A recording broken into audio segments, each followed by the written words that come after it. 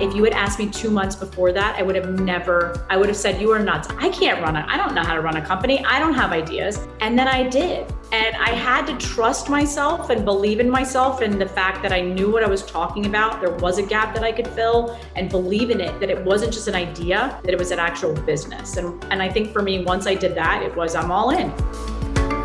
Hey everyone, I'm Yasmin Nouri, and you're listening to the Behind Her Empire podcast. I'm on a mission to showcase successful self-made women who share honest stories and lessons of what it really takes to create the life you want and build your own empire. I want to welcome this week's guest, Kate Luzio, to our show today. Kate is the founder and CEO of Luminary, a membership-based career and personal growth platform and collaboration hub. Kate spent 2 decades in financial services leading global multi-billion-dollar businesses. Although Kate is highly respected in the field and was included in the most powerful women in banking list multiple times, she witnessed firsthand the disproportionate number of women rising up to leadership positions and wanted to make a big difference. In a very sharp career pivot, she left to start Luminary in 2018 to help women see a path towards advancement by arming them with tools, resources, and a community to propel them to the top. We'll chat with Kate about how to achieve success and lead in corporate environments, how she translated her very successful career in banking to her new life as an entrepreneur, what she did to push through those fears and insecurities she had prior to launching, and the importance of community at every stage of your career and life. Welcome to the show, Kate. I'm so excited to be here, and it's so great. I know this is audio, but it's so great to actually see you after so many years. I know. And for our listeners, Kate and I go way back. I've talked a lot about my banking career, and Kate was a massive inspiration and role model for me. So I just feel honored that you're with us and our audience get to learn more about you because you are just such a powerhouse. So it's an honor. You made it such an impression back in the day, right? Even at a younger age and earlier in your career. So I am proud to be on this and really excited to be a part of the session. Thank you. So on the podcast, we always love to start from the beginning. And I actually want to start with a specific story from your childhood where you came home crying because you got pushed down when playing stickball and your dad told you, brush yourself off, Kate, and get back out there. I think this does a good job kind of showing how you were raised and your family life. So I'd love to hear more about that story and your childhood.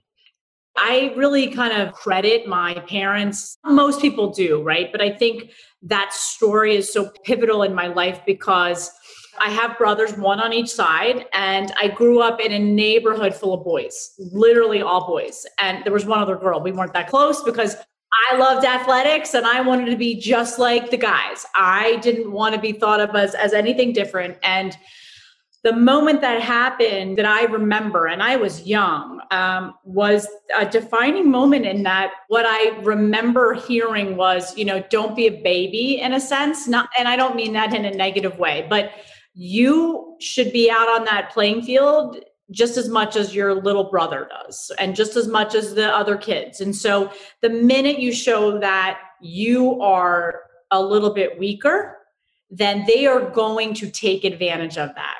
From that moment on, he was like, get up, walk it off. You're fine. Get back out there. No more crying. And I've lived my life like that, right? I've lived my academic career, my athletics growing up all through high school and college and then work. And I think for me, it is, if anyone remembers A League of Their Own, the Tom Hanks movie with Gina Davis, there's no crying in baseball.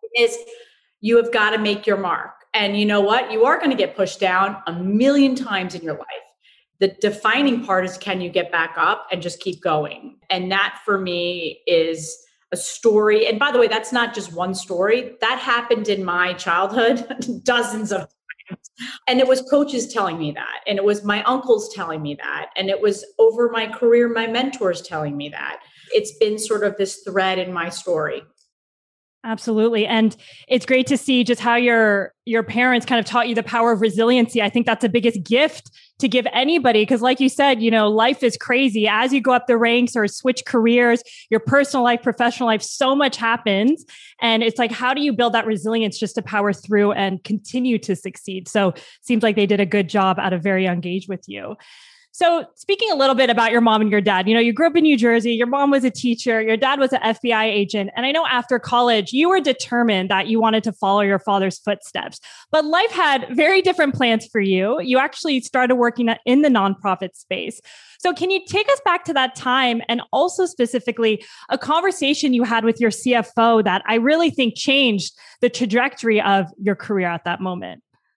Yeah, 100%. I mean, I was inspired by my parents. They both have tremendous work ethic. I think they always put the greater good ahead of themselves. And my father being a public servant, my mom, in a sense, being a public servant as a teacher, but always thinking of how do I advocate for others? How do I stand up for others while standing up for myself? And so I think just growing up in that, I certainly was just always in awe of what my dad did.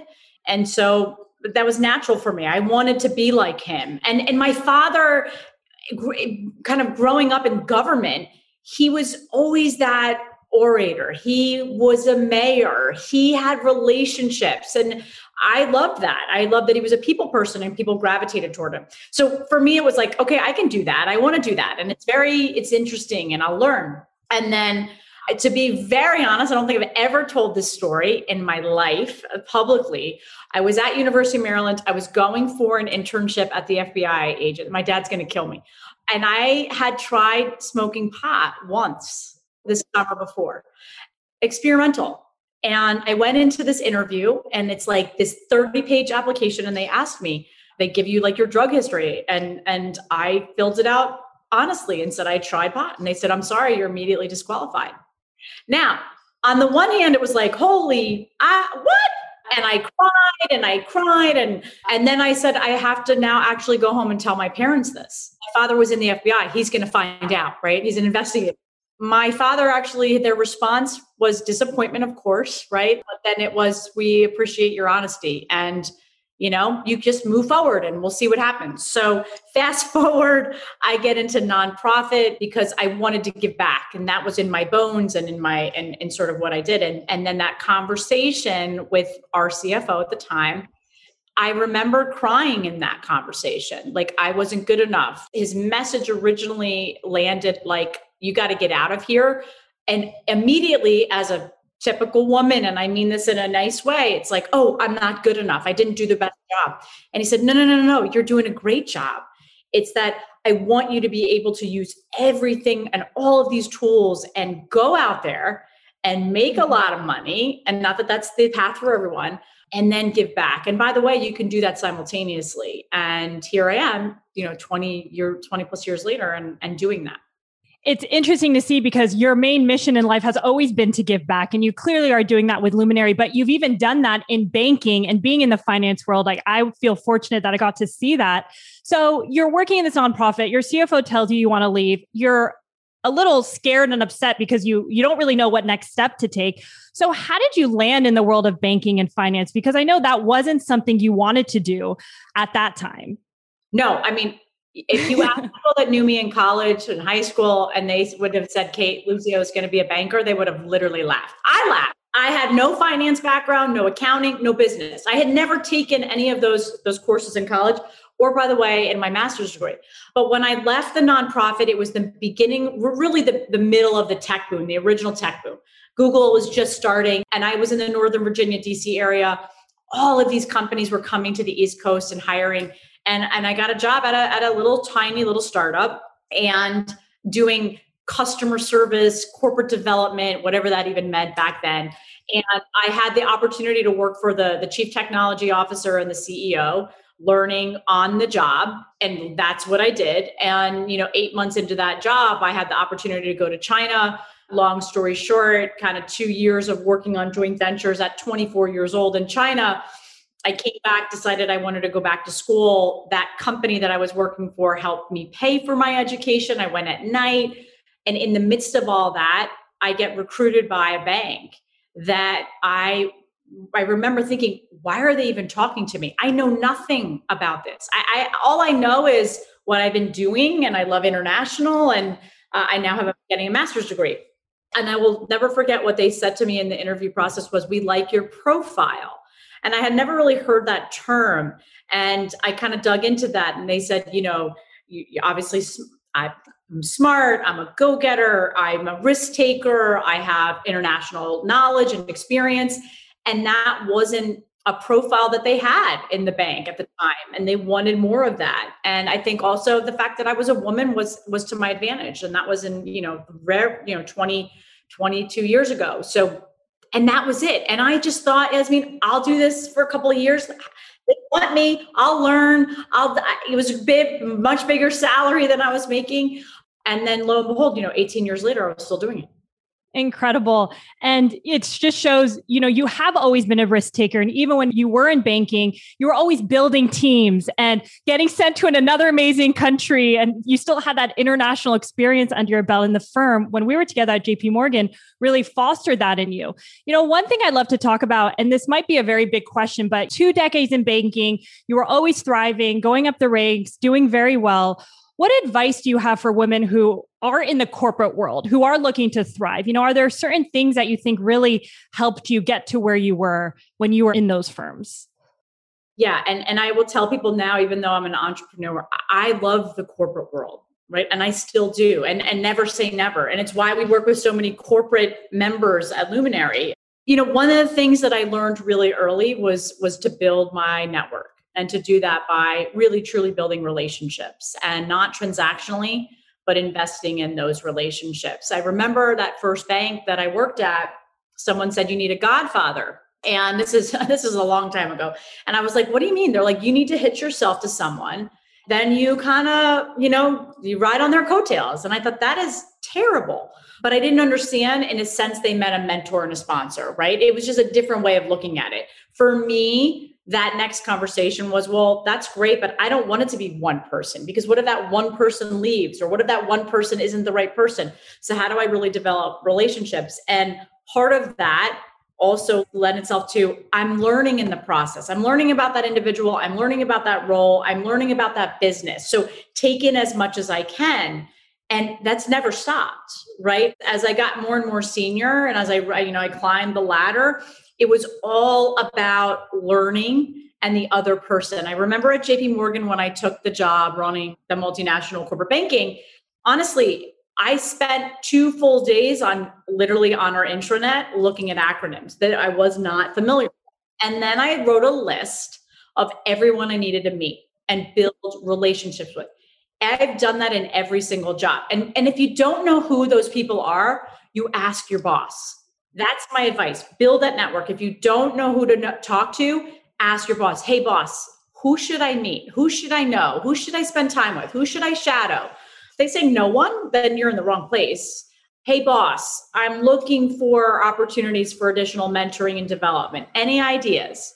That boss should be all over that, because you are raising your hand. And then the last thing I would say is, do not keep your head down. Keep your head up. Be visible. That is the way you are going to get exposure. Keep your hand in the air. I want to work on this. I want to learn. How I met you was, I was based in London, you're in New York. I would come to New York. You're like, hey, could I have a half an hour on your schedule just to learn about you? Boom. That's an easy way to build a relationship. And here we are 10 plus years later talking, and we followed each other throughout our journeys. That should never be underestimated, in not just in the corporate world, but I think for any woman or man, it is so much about relationships. And if you are not taking time to invest in those, I think it will go to your detriment. That is gold. And it's something I talk a lot about on this podcast, because it's really changed my life, right? Like you said, this 30-minute meeting, you weren't even in the same country, but I was like, what woman can I look up to? Who can I see myself with? What advice does she have? And like you said, even now, both of us are not in the corporate world, and we're still doing that in the entrepreneurial journey. So if you're listening, if you can start those skills and hone in, it will only benefit where you are. And even from the corporate standpoint, if you want to switch teams, if you want to switch groups and try something new, instead of applying, build those relationships, because that happened to me so many times, and it is possible. So I'm so glad that you brought that up. So although you had incredible experience under your belt and you enjoyed working in banking, you still talk about that. You had one conversation with your mentor that I know really shifted the way you thought about your career, where he said, Kate, how do you want to make an impact? I know shortly after you went full force into Luminary, but Before that, you knew you wanted to do something. You weren't sure if it was Luminary. You didn't think you were going to be an entrepreneur. What was going on in your mind when you were kind of in that in-between of unknown, but wanting to make that bigger impact? And that mentor was from JP Morgan, right? Don McCree. I talk about him a lot, and he's still a mentor. And it was chaotic. I will tell you, for many people, you work for milestones, right? You work for the next role, you work for the next raise, you work for the next promotion. And that's why it's also one of the reasons why I did love corporate America, because I liked having that reinforcement. And also, what do I need to work on? When I left and then really was not 100% sure if I was going to go to another bank, if I was going to go to a client perhaps, and ended up then writing this business plan. Chaotic, meaning I don't know what to do with myself. I have never taken a break other than like a vacation in my life. I became a bit depressed, to be honest, because I wasn't on all the time. And I am an on all the time person. That's just my personality. And so I will tell you, it was very scary. And then lo and behold, not even 2 months into this time frame, probably 6 weeks or less, then I wrote the business plan.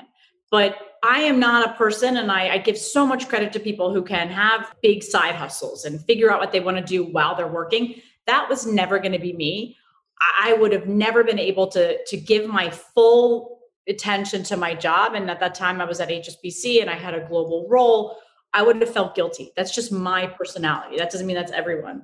And so not working or not being in that I'm on all the time did allow me and my brain to say, okay, where was I having impact outside of making money and helping clients, which was a big part of it. But what was driving me? What was I getting a lot out of? And what did I think was missing? And that was really around the pipeline in women. And we just haven't got it right. And I know as a woman, I can help get it right. And you've had enough corporate experience where you've kind of seen the pitfalls, you've managed enough people. So when you had that aha moment, 2 months in, what did you first do? I know you said you wrote down your business plan, but for women listening today who have these ideas and want to put it down on paper, where did you start in the business plan? And what were some of the key elements you wanted to make sure you had on paper for your own sanity before you went all in? I had been at an event, another woman's event, and it was fine. And I came home and I said, there's got to be a better way to do all of this. And I called my boyfriend, and he was traveling at the time. And I was talking a million miles an hour. And he's like, write it down. And I was like, write what down? I'm just thinking. And he said, just write it down. I think there's something. Like, write it down. And so I wrote it down. I just sort of started writing. And for me, coming from all of those years in corporate America, I did have experience in writing business plans and strategic plans and doing market research and PowerPoints out the what. And I literally just started, I kind of wrote an idea, and then first started into, okay, what does the market look like? What are other companies doing? What are the organizations out there that are supporting women?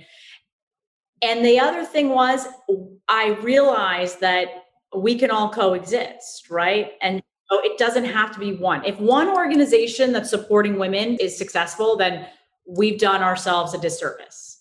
There are so many women to help. And so 2 weeks, I wrote. I remember it was actually 1 week I didn't get out of my pajamas. And I wrote and I wrote and I wrote. And then that next week I started cultivating it even more. And then sat down and said, do I have something? And then started calling friends and saying, what do you think? And then realized that if I was going to do this, that I had to stop interviewing. I had to stop ongoing negotiations with the company. And was I going to do this or not? And then I realized I was going to self-fund it. I did my financial projections and said, I want to own this. Again, if you had asked me 2 months before that, I would have said, you are nuts. Just like I said, no one would ever think I was a banker. I would have said, I don't know how to run a company. I don't have ideas. And then I did. And I had to trust myself and believe in myself and the fact that I knew what I was talking about. There was a gap that I could fill, and believe in it, that it wasn't just an idea, that it was an actual business. And I think for me, once I did that, I'm all in. And I think what you said in terms of taking the time to really think. I know it's so hard, especially for me. And I actually did something very similar to you. I left a very stable, lucrative job. I knew I was unhappy. I wasn't sure where I was going to go. And it was a scary in between, but my business idea came 2 months in and I went all into that. So I think, I don't recommend that for everybody. Of course, it depends on your financial situation. I saved a lot of money. I was very thoughtful about the break that I took, and I knew I could always go back into the world of finance or startup life. But I think it's very interesting once you become clear and really think about what brings me joy, the aha moment hits. And it sounds crazy, but it's very similar to your story is how I kind of came about my path. I think that idea of going back, right? Some people will say, well, I don't want to go back. I'm leaving for a reason. Here's the thing. And for anyone listening out there, I'm doing this right now, right? I've been doing it for 2.5 years. I'm 46 years old. I would tomorrow, if for some reason this doesn't all work out, I would love to go back into banking. I loved it. I love my career. I would love to go work for another big company. Maybe it's running DE&I. I don't know. You have to be open and you have to understand that. And this is the 4 R's, right? You have to build relationships, a resume, results, and a reputation. If you have those 4 things, you can go back, you can adapt, you can evolve, you can pivot to anything. Amen. And I'm sure even in your experience, looking back at the 2.5 years, I'm sure you've learned so much, right? Doesn't it feel like decades of experience? It feels longer than my banking Absolutely. So you have all that experience under your belt. So whatever position you want to go into, if you wanted to leave your business, you have so much skills under your belt. So I know 14 months going and starting Luminary, there was a global pandemic during COVID. And I know you also got COVID at the time. And you lost 40% of your revenue. So 80. Oh my goodness. Yeah. The company completely shifted. So how did you manage to keep your own mental sanity at bay, as well as keeping your company afloat in such a tough time, in such an infancy stage of your company? So there's this part of me goes back to that walk it off and, get yourself up and keep going that my dad instead of was like, failure to me is giving up. I just don't believe that you fall down and you fail. I feel like if you make the conscious effort to just give up, then to me, that's I fail. I was not going to give up. I knew 14 months into this, whatever the dates were, that I was building something that was having impact. How did I know that? 1, we were doing well. Number 2, we were growing our community. Number 3, I was getting emails and DMs every day about the impact. And then the pandemic hit and, you're thrown into these situations and you can either just give up or come out swinging. And I was raised in every situation to come out swinging. And if we weren't going to make it, I was going to give my best efforts to make sure we tried. And whether that was looking at different payment plans, we had to cut salary for all of our staff for a few months as we sort of thought about how we made it through it. On the positives, all of those years of running businesses and understanding what it takes to make it through a crisis, right? And I was leading a huge team through the financial crisis, was you need less debt, more liquidity, right? As a startup, as a self-funded company, we weren't, tons, but we had no debt and we had liquidity and we could pull levers within our business model to see what worked. I think not having investors, not having someone telling me what I had to do, what I could do, when I could do it, allowed us to be very nimble, allowed us to try new things. Some things worked, some things didn't. And so there was just no way I was going down without a fight. And, here we are 15, 16 months later, and we're here and we're growing, and that's great. And we're not out of the woods yet. We don't know what's going to happen, but we're here. My team is here. We didn't let go of anyone and we're still making impact. And so I'm proud of what we've accomplished. I'm proud to still be here. And the last thing that I would say is a lot of people sort of just cowered, and I get that. But that's just not who I am as a leader, as a manager, as a business owner. It was, if you want to take me down, COVID, both me personally, you've got another thing coming. And it has not been easy. It's never easy as a business owner, as an entrepreneur. I will say it has been the hardest year of my life and the best year of my life.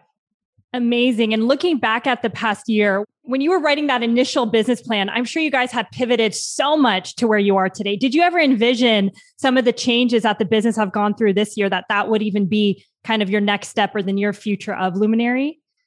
To be honest, no. We wanted to always build when we started an in-person model, and that convening and starting in New York and what did that look like. I also knew that I didn't want to take on a bunch of debt and a bunch of other spaces. And I wanted to be sustainable and profitable and impactful in New York before I even started looking. The digital wasn't even in our business plan other than member engagement. I mean, it was nothing.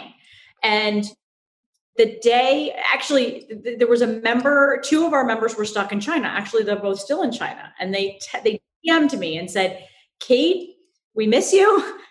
We're not getting out of here anytime soon. And this is way worse than everyone thinks. And so for me, it was, okay, let's have contingency. And it was Women's History Month. And we had this community and we needed to be there for them. So before New York was even shut down or locked down, we went online and we just said, if this is going to be a week, if this is going to be a month, whatever this is going to look like, it doesn't matter. We have to be there for the community that we have built. And if people have to leave for lots of different reasons, we're going to understand that. And we lost a lot of members because of financial, job loss, partner loss, moved away. We lost all of our event revenue, right? Overnight. But that was not our fault. So we knew that wasn't our fault, and we had to come up very quickly with new ideas and innovation. And I think that's been a silver lining for us. My mom, I always say, is like she always says, everything happens for a reason, silver linings. I never truly believed that until now. I love to hear that. And I'm so glad you explained that, because I think sometimes some people might be in a tough position in their business, but if you can be innovative and pivot, I mean, that is really what's going to take you to the next level. And just kind of seeing how digital wasn't even on your mind when you started. And look, now it's a massive part of your business. And now Luminary is global versus just in New York. So talk about silver lining. That's incredible. One thing you've mentioned a few times in the interview is the importance of you self-funding the business. I want to talk a little bit more about this in twofold. I know since you were young, the importance of saving, even when you had that first job and you weren't doing well. I'd love for you to talk more about that, because I think that mentality allowed you to self-fund your business. Yeah, it goes back to my parents. I mean, when you have working class parents in a middle class life, family, we were always told, like, save your money. And why? And one to save your money so that you can have college, but two, so that you know the value of a dollar and that you work really hard. And I learned that not in a negative way. From the time I could have a checking and a savings account and get a job, was it expected of me? Yes. But that was part of what drove me and my brothers, and they're both successful. And the same with college. It was like, you're going to go to college and get into a good college, and then you're going to get a good job. So this idea of saving money, and I've not always been able to save. Like, there have been plenty of times in our lives, especially when you're starting out, like you can't, like you're living paycheck to paycheck. Once I started really working in banking and saving, it was like, I'm going to save. One of the other things is, like, my parents taught, don't live above your means. And they never did. And there was always food on the table, and they always gave us a great Christmas and all of these wonderful things. We had privilege, right, at the middle class level. And so for me, and I understand this, like, I have had enormous privilege in being able to work in banking and save that money. But that was just part of who I was. And so I get a lot of times people ask me, well, I can't do that, and I want to quit my job and start my own company. Well, maybe it's not the right time then to quit your job and start your company. If you can't fundraise, or if you want to fundraise and that's part of your strategy, fine. But I do think there is this, for me, it was like, I'm not going to do this if I can't do it where I have a safety net, where I don't want to go into debt, where I'm still building on retirement. And it has not been easy, right? My first 2 years of this, I didn't take $1.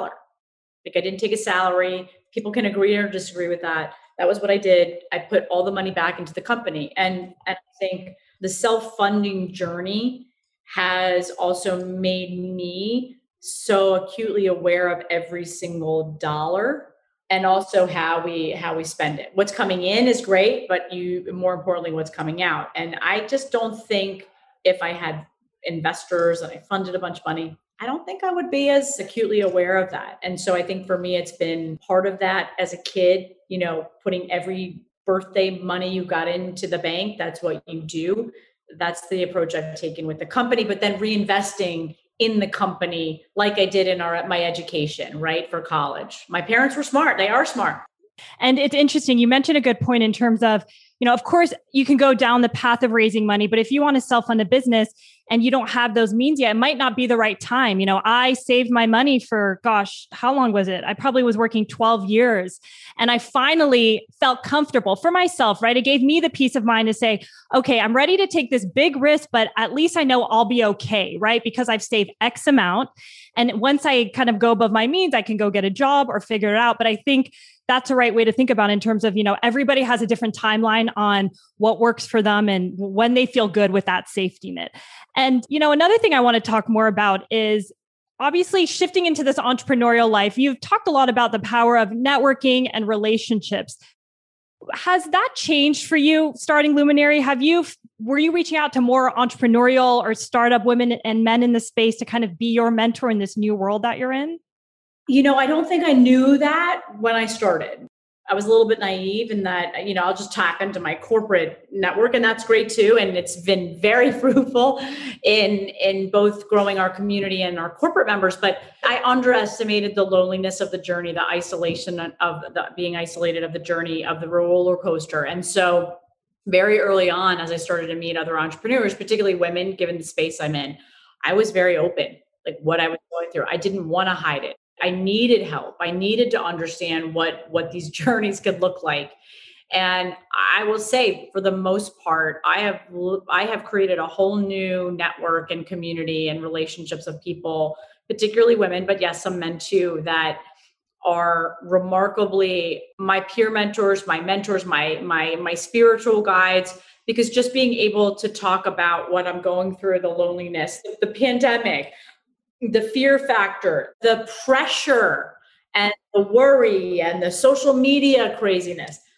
You don't have that necessarily in a corporate job. And so it's different. So yes, absolutely. I think I have been very mindful to nurture both of those networks, my founder community that I work with, as well as my network from what I built up over the last 20 years. And both are equally as important.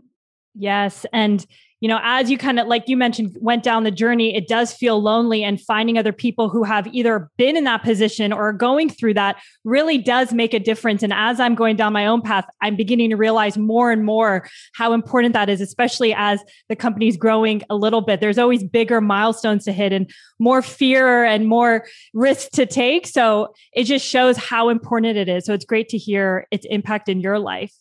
You have so many startups that are working in Luminary. You mentor so many entrepreneurs. What would you say are some of the mistakes that women founders are making early in their business that you see often? They don't have business plans. I know it's not the cool thing to do. Everyone wants to write a deck, and that's fine. But you need to have some type of business plan. You need to have financial projections. How the heck are you going to know if your business is successful? How are you going to know if you need to raise money? How are you going to know how much money is coming in and out? What are your KPIs? Like, that's a business plan. The other thing is having that North Star keeps you focused. It keeps you building the company. It keeps you building the right culture. It keeps you aligned to whatever mission you have. I don't care if you're selling.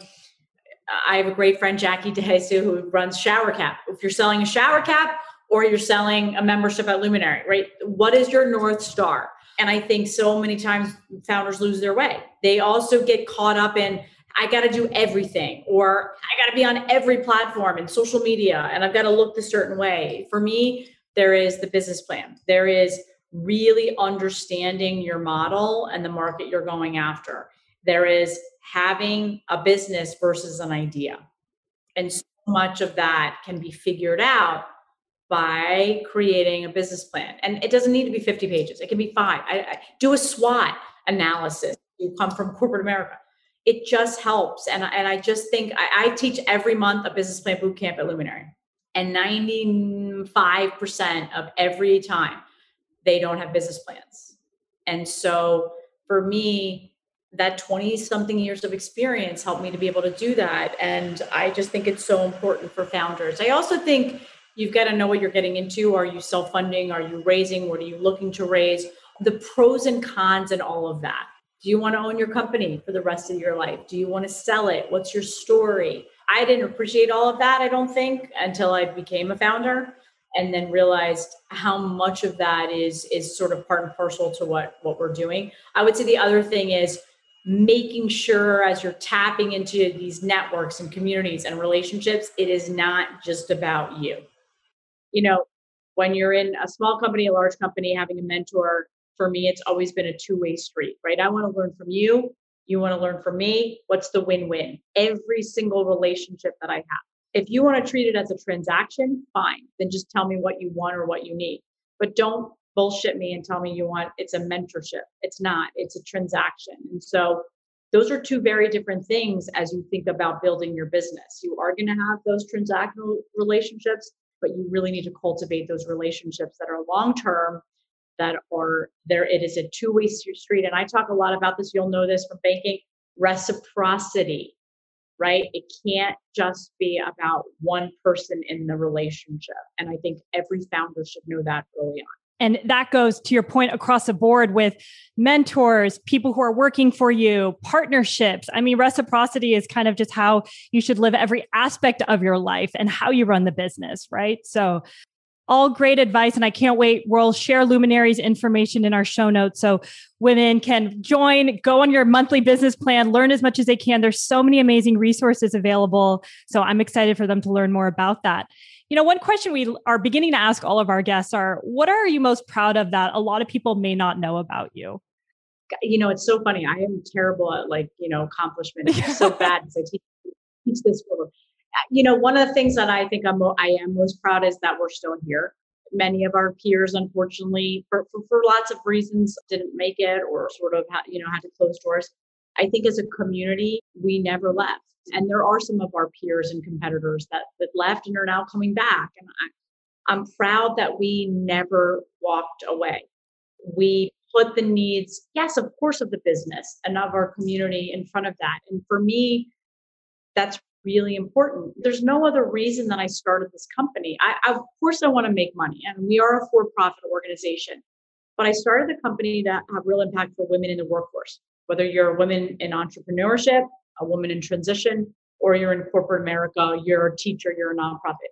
I don't care what you do. We want to help you. And the way we do that is working together. And so I'm very proud of that.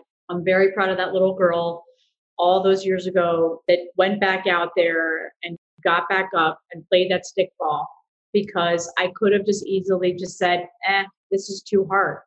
And so if I saw that little girl, I would say, thank you. Thank you for listening to your dad, even as hard as it was, and wiping away those tears and just getting back out there, because that's who I am today. And I think that's who I'll be for the rest of my life. Oh, I love that, Kate. I have goosebumps just listening to you say that, but it was such a joy to have you on. And I can't wait to be in New York to see you in person, visit Luminary and share more about it. But thank you for spending the past hour with us today. It was such an honor. Thanks for having me. And again, this is the power of relationships, right? We have been connected for many, many years, and you never know when you're going to tap into those. So, and once this comes out and any of your other episodes, I will be happy to push out to our Luminary community. I know they will learn so much, and it's so good to even see you on Zoom, Yasmin. Yeah. Thank you, Kate. So appreciate it. Thank you.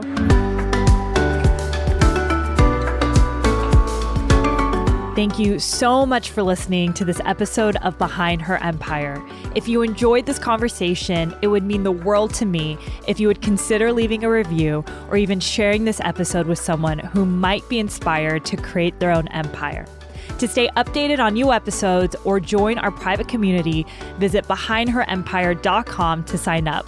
We send inspiring and short emails every week to your inbox. I'll see you next week, and until then, remember, you're always in charge of your own destiny, and it's never too late to start your own empire.